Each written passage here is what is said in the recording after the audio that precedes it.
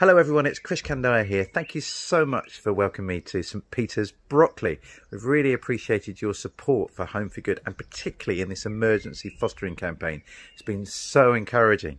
We've seen men and women, couples step forward around the country to care for vulnerable children in the middle of this crisis. I think this crisis is doing something really interesting to the public psyche. We've seen a willingness to clap for carers on a Thursday. We've seen people celebrate the NHS and key workers in a way that's been unprecedented. I know we're not supposed to use that word, but I'm hoping and praying this will see a new openness around the country, but particularly in churches, for people to step forward to care for vulnerable children. Home for Good started as a charity about 5 years ago with a very simple vision. We wanted to see a loving home for every child in care. And we believe the church is absolutely critical to that. We believe God's put a mandate on us to do our best for the nation's vulnerable children. So as we open up Psalm 68 today, I hope that you'll hear that. And it will be a way for your church to, I suppose, encourage those that are stepping forward, that are going through the process, but also it will help maybe others who haven't thought about it yet to see why this is so important to God's heart. So it's a pleasure to join you. Thank you so much for having me, and really appreciate you taking the time to invite me as well on this Father's Day. Psalm 68 verse 1 to 10. May God arise, may his enemies be scattered, may his foes flee before him. May you blow them away like smoke, as wax melts before the fire. May the wicked perish before God. May the righteous be glad and rejoice before God. May they be happy and joyful. Sing to God, sing in praise of his name. Exalt him who rides on the clouds. Rejoice before him, his name is the Lord. A father to the fatherless, defender of widows, is God in his holy dwelling. God sets the lonely in families, he leads out the prisoners with singing. But the rebellious live in a sun-scorched land. When you, God, went out before your people, when you marched through the wilderness, the earth shook, the heavens poured down rain. Before God, the one of Sinai, before God, the God of Israel. You gave abundant showers, God. You refresh your weary inheritance. Your people settled in it, and from your bounty provided for the poor. I don't know about you, but this feels like one of the weirdest Father's Days I can remember. I drove recently 100 miles to see my dad in lockdown, but because of social distancing, I couldn't give him a hug. It's so weird, isn't it? So many of us are distanced from our loved ones and our families right now. Holding on to hope in the middle of this crisis can be really difficult. And so it's important, isn't it, on Father's Day that we think about people that might be having a particularly tough time right now. And my heart at the moment has been with little Gianna Floyd. I don't know if you saw the videos of her. She's a 6-year-old. And her famous speech, well, one sentence speech was, "My daddy is changing the world." Do you know who she is? Do you recognise that surname? Floyd. She is George Floyd's young daughter. And this must be the most difficult Father's Day I can imagine for her. She is now without a dad in her life because her dad, as we all know, was killed by a white police officer. And we saw, sadly, the world has seen the last 8 minutes and 40 seconds of George Floyd's life. And I don't know how she is not going to end up seeing that video at some stage in her life. And I can't imagine the damage that's going to do to her. And so I guess in the middle of this global pandemic, there's another issue that's come to the fore. It's to do with racial disparity, how black people don't feel safe. They can't trust that when they meet a police officer, they're going to be treated fairly. Black people are afraid of the police. because too many black men in particular have been killed by white police officers. What a mess. And it feels like the world is waking up to that and saying this is out of order, that this cannot be allowed to go on. And so on the streets of Oxford and London and Melbourne and Brussels and in 47 other countries around the world, people have been saying enough is enough and we need to do something. And actually, Christians need to be involved in this movement, because at its heart, it's a movement that was started by Christians. You remember Martin Luther King and the civil rights movement. Martin Luther King was a Baptist minister, and as a person who believed in the Bible, all of his speeches were infused by this prophetic call to justice that is on every page of Scripture. And so we don't have to endorse everything that comes under the Black Lives Matter banner, but we do need to add our voice when it coheres and aligns with what the Bible says about the intrinsic dignity of all human beings. So this is a tough Father's Day, and it's tough for many of us, but I think it's going to be tough for many children, particularly black children, whose dads most likely, or maybe their parents, have suffered at the hands of police brutality. And so this Father's Day, I think we need to be thinking of them. And I want you to hear actually that this attention to vulnerable people is a very biblically important message, and it's one that we need to latch onto in Father's Day. And have a look at Psalm 68. That's the psalm I'm going to use to think about some of these issues. And I guess you need to be warned. I'm going to call you to some action about how you can respond to a crisis going through our nation right now. What it is that you could do to align yourself with God's heart, his concern for justice, his concern for the vulnerable. But if you've got a Bible, please open it up. Whether you're a new Christian, someone exploring faith, or someone who's been a Christian for a long time, it's important that you know that the Bible is like the true north for Christians. It's how we align ourselves with what God is doing. It's a bit like, you know, seafarers and navigators trying to find their way in the world. They look for the North Star and then they set sail, don't they? And so for Christians wanting to know how to live in these complicated times, we check with the Scriptures and they become the true north by which we orientate and set the sail of our lives. And so it's important that every church is biblically founded. And so looking at this psalm, this song from the middle of the Bible, will help us get connected with what God is about and what God's doing in the universe. And it's a strange song. Have a look at how it opens up. Psalm 68 verse 1. May God arise, may his enemies be scattered, may his foes flee before him. As smoke is blown away by the wind, may you blow them away. As wax melts before the fire, may the wicked perish before God. But may the righteous be glad and rejoice before God, and may they be happy and joyful. It's pretty full-on hardcore psalm, isn't it? This is a song, a national song, a song that Israel would have sung every time they moved the Ark of the Covenant.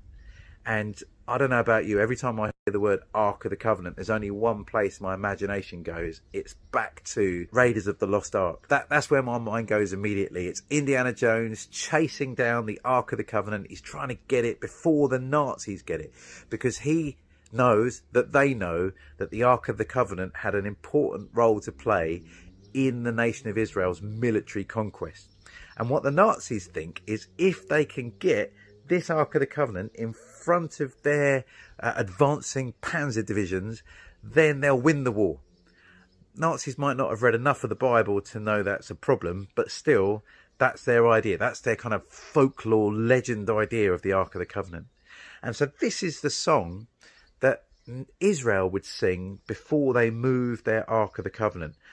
I had a friend when we lived in Albania. He was part of the tank division, and his name was Roland. He's actually been given a really high honour within NATO recently. But when I knew him, he was just a student. He was studying to be a tank commander.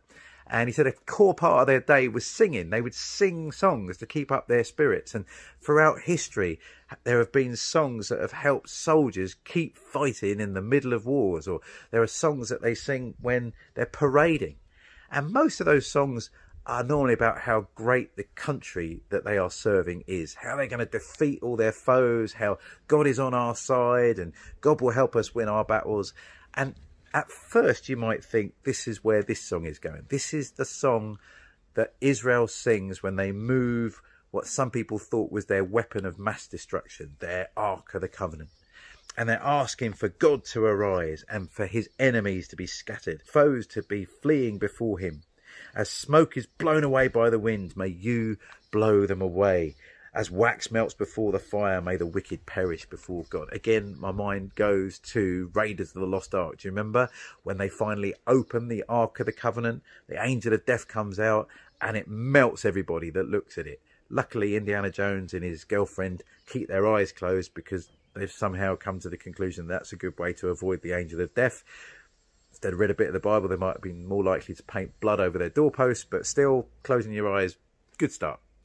And everyone melts, and the Nazis all die. It's all pretty full on in Raiders of the Lost Ark.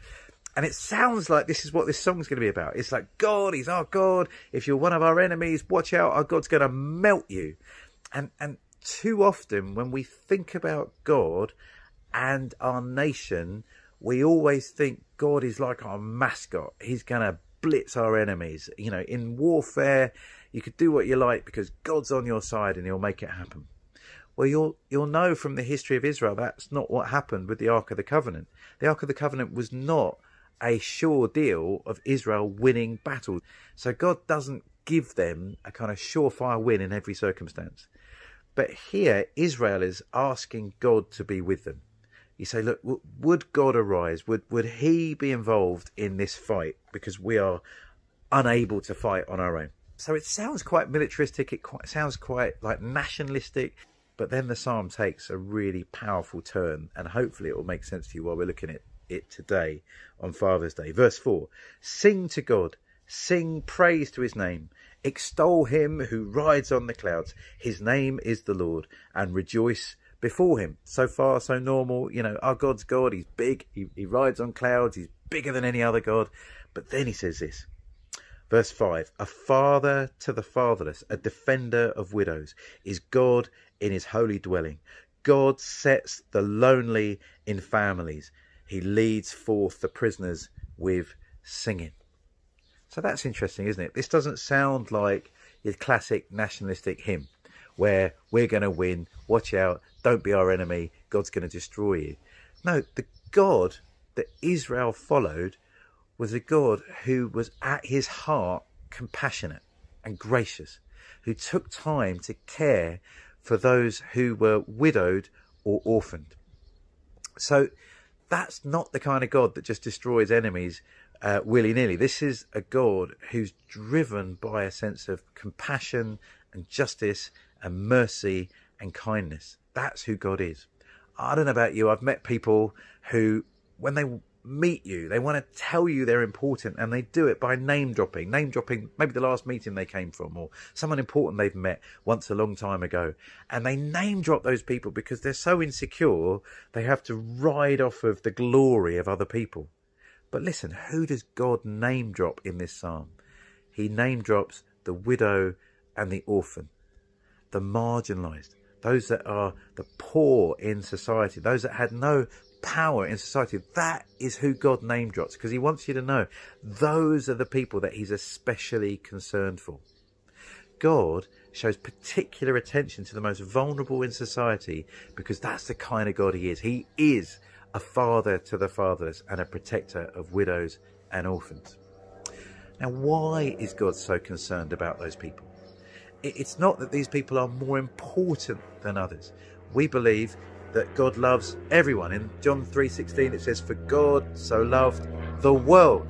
Every single person on this planet is loved by God. That means you, if you're just visiting this service, you're just kind of flicking through Facebook or social media and you've come across this service, God loves you. That means gay people, that means straight people, that means black people, that means white people, that means trans people, that means anyone on this planet is loved by God. Now, we haven't responded to God's love appropriately, but everyone on this planet is loved by God. But God says, look, I have particular interest in the vulnerable. because I'll take up the cause of people that everyone else is ignoring. I'll take up the cause of people who are in danger of being oppressed or impoverished. I'll take up those people's cause, because that's the kind of God I am. I am a God of compassion and mercy, says the God. What does this mean for Father's Day? Well, it's quite simple. In the UK today, there are thousands of children who don't have parents involved in their lives. 70% of the children in care have been removed from their birth parents because of neglect or abuse. Something catastrophic has happened to them, and so they need to come into the care of the state. And we need more foster families to come forward to care for them. On top of that, there's 3,000 children who are waiting to be adopted. That means they can never go back to their birth families. They're going to need somewhere permanent to live forever. And so we need to find thousands more adoptive parents to come forward. And you might think, oh, Chris, that's crazy. Those numbers, that's way beyond our church's ability to help. Well, we did the maths of churches like yours that love and care about Jesus and want to pursue justice. There's about 15,000 churches. Did you do the maths? 9,000 more families needed for fostering and about 3,000 children waiting to be adopted. We don't need every Christian to adopt or foster 10 children. We just need one new family to come forward to foster or adopt per church, the rest of the church to wrap around them, and we can meet the entire need right now. Well, here are 3 amazing things that will happen if we did that. Firstly, these kids will find the love and care and compassion that they need. If you're in foster care in the UK, there's some really hard statistics to fight against for your future. Our prison population is between 40 and 50% care experience. That means you're more likely to end up in prison if you've had experience in care than any other group in society. Homeless people. 25% of the homeless population are young people that have aged out of foster care. And sadly, in some areas, our sex workers and prostitutes, 70% of them are young women who have aged out of care. Do you see how if we don't help kids when they come into care to find the love and support they need, we meet them again in other areas that the church is interested in. We're interested in homelessness. We're interested in ending sex trafficking. We're interested in helping people in prisons, but we could help them not when the system's chewed them out and spat them out, but when they're a 5-year-old in need of a loving family. So we'd love it if the church could step forward to care for these children. Secondly, if we do this, we begin to be the church that models the love and grace of God. Did you see it in that psalm? God describes himself as a father to the fatherless and a protector of widows and orphans. This is who God is. This is the very nature of God. And if we're going to claim that we want to be godly Christians, we want to walk in the character and footsteps of our God, then caring for vulnerable people must matter. It says God sets the lonely in families. Where are these orphaned and widowed people going to end up in a family? Whose family is it? Well, it could be your family. It could be my family. God's going to use the families of his people to provide the hope and help and hospitality that these widows and orphans need. Now, we don't use the word orphan about children in care right now because most of them do have living parents, and we want to honour the good parts of the parenting that those birth parents have done. But the language still applies. Children not living under the protection of their father is how we should translate that word orphan into modern language. And so there are, as you know, thousands of children who are needing loving families right now in the UK. Could it be your family that responds? The third thing we'll do is we'll begin to signal to the nation what the church is all about. It says in Matthew's Gospel that we should let our light shine that they may see our good deeds and praise our Father in heaven. Friends, I don't know of a more visible good deed that you could be doing that would demonstrate the kind of God we serve than welcoming vulnerable children into your home as a foster parent or an adoptive parent. This is to model the heart of God to our nation right now, and boy do we need it. We needed it before COVID struck, but we know that there's going to be a massive spike of kids coming into care once restrictions are lifted and maybe kids are back in school again, because these kids have been invisible.